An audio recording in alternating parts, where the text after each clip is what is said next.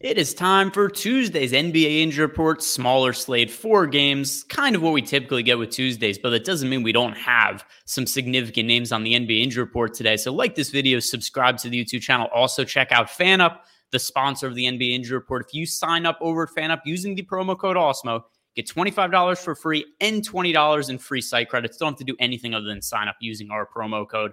Now let's get into this injury report, starting with the Atlanta Hawks. And John Collins has been out for an extended period of time, Adam. But now we also have Bogdan Bogdanovic listed as questionable in the injury report.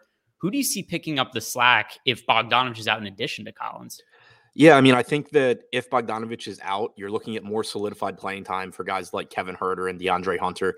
In the last game, you got about 32 minutes from Bogdanovic, only about 18 or 19 for Huerter, 25 for Hunter.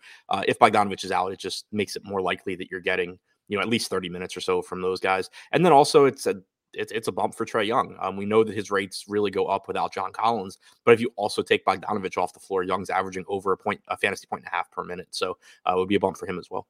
Yeah, and we know they do have a pretty fun rivalry with the New York Knicks, and the Knicks have injuries of their own on the other side of this game because Derrick Rose, he's, I guess, expected to come back sometime soon. That's not really in the cards right now, but in the front court now, there's no Julius Randle for the Knicks. He's been ruled out. Nerlens Noel also remains out. So who do you see picking up the minutes in the front court? And then for usage, is this just going to be RJ Barrett taking all of the shots he could handle?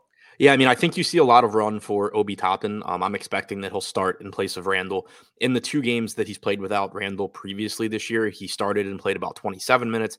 Then he started and played about 45 minutes in a game that did not go to overtime. He just played like the entire game. He's not a bad point per minute guy. I mean, you can say what you want about him as an NBA player, but he's basically minimum salary. And assuming he starts, there's no real reason to think he's not playing enough minutes to easily pay off that price tag. From a usage standpoint, yeah, it's a bump for RJ Barrett. It's a bump for Alec Burks. But I think Barrett in particular, because not only do you get a bump in usage, but you have to keep in mind that Julius Randle is very heavily involved in terms of assists as well. And if you look at Barrett's numbers without Randle on the floor this year, he gets a nice bump in assist percentage. So I think that it's a situation where guys like Burks, Fournier, quickly potentially look better, but Barrett's the one that just goes from, looking good to looking phenomenal. Yeah, and I agree with what you said about Obi Toppin just from this standpoint. 15 minutes per game this year, 14 fantasy points. So if you're going to give him somewhere in the neighborhood of 30 minutes at his price point, really strong value play on a shorter 4-game slate. And almost all of these games, though, do have some sort of value somewhere. The next one, the Chicago Bulls, where Alex Caruso is now going to be moving into the starting lineup, presumably permanently, in place of Ayo Dosunmu.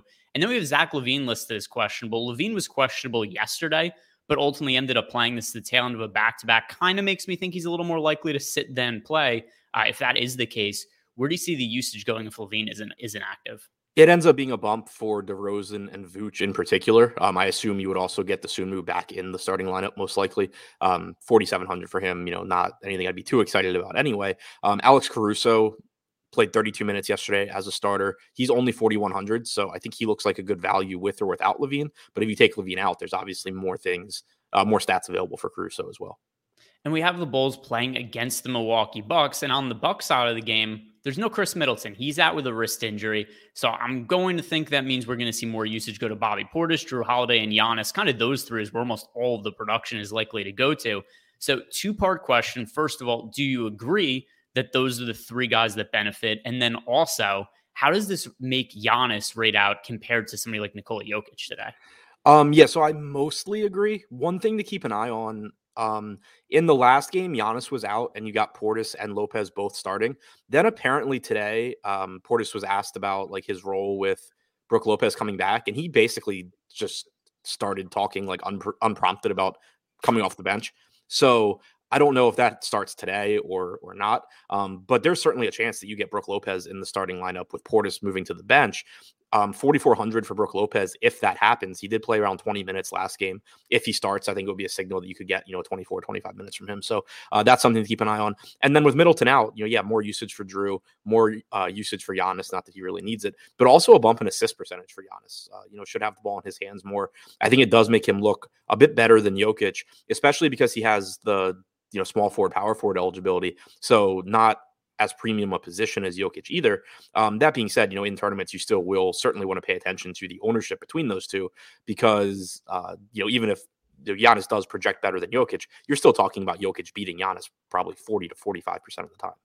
Yeah, and at least as of now, our current ownership projections, starting with DraftKings, Giannis is projected to be in 38% of the field's lineups. Jokic only 25%. That is for DraftKings. Over on FanDuel, Giannis projected for 67% ownership right now. That is compared to 40% ownership for Nikola Jokic. So some food for thought, and we'll have better information later on the day. And the deeper dive and live before lock, check Adam and I out on those shows. Like the video, subscribe to the YouTube channel. Good luck tonight, everybody.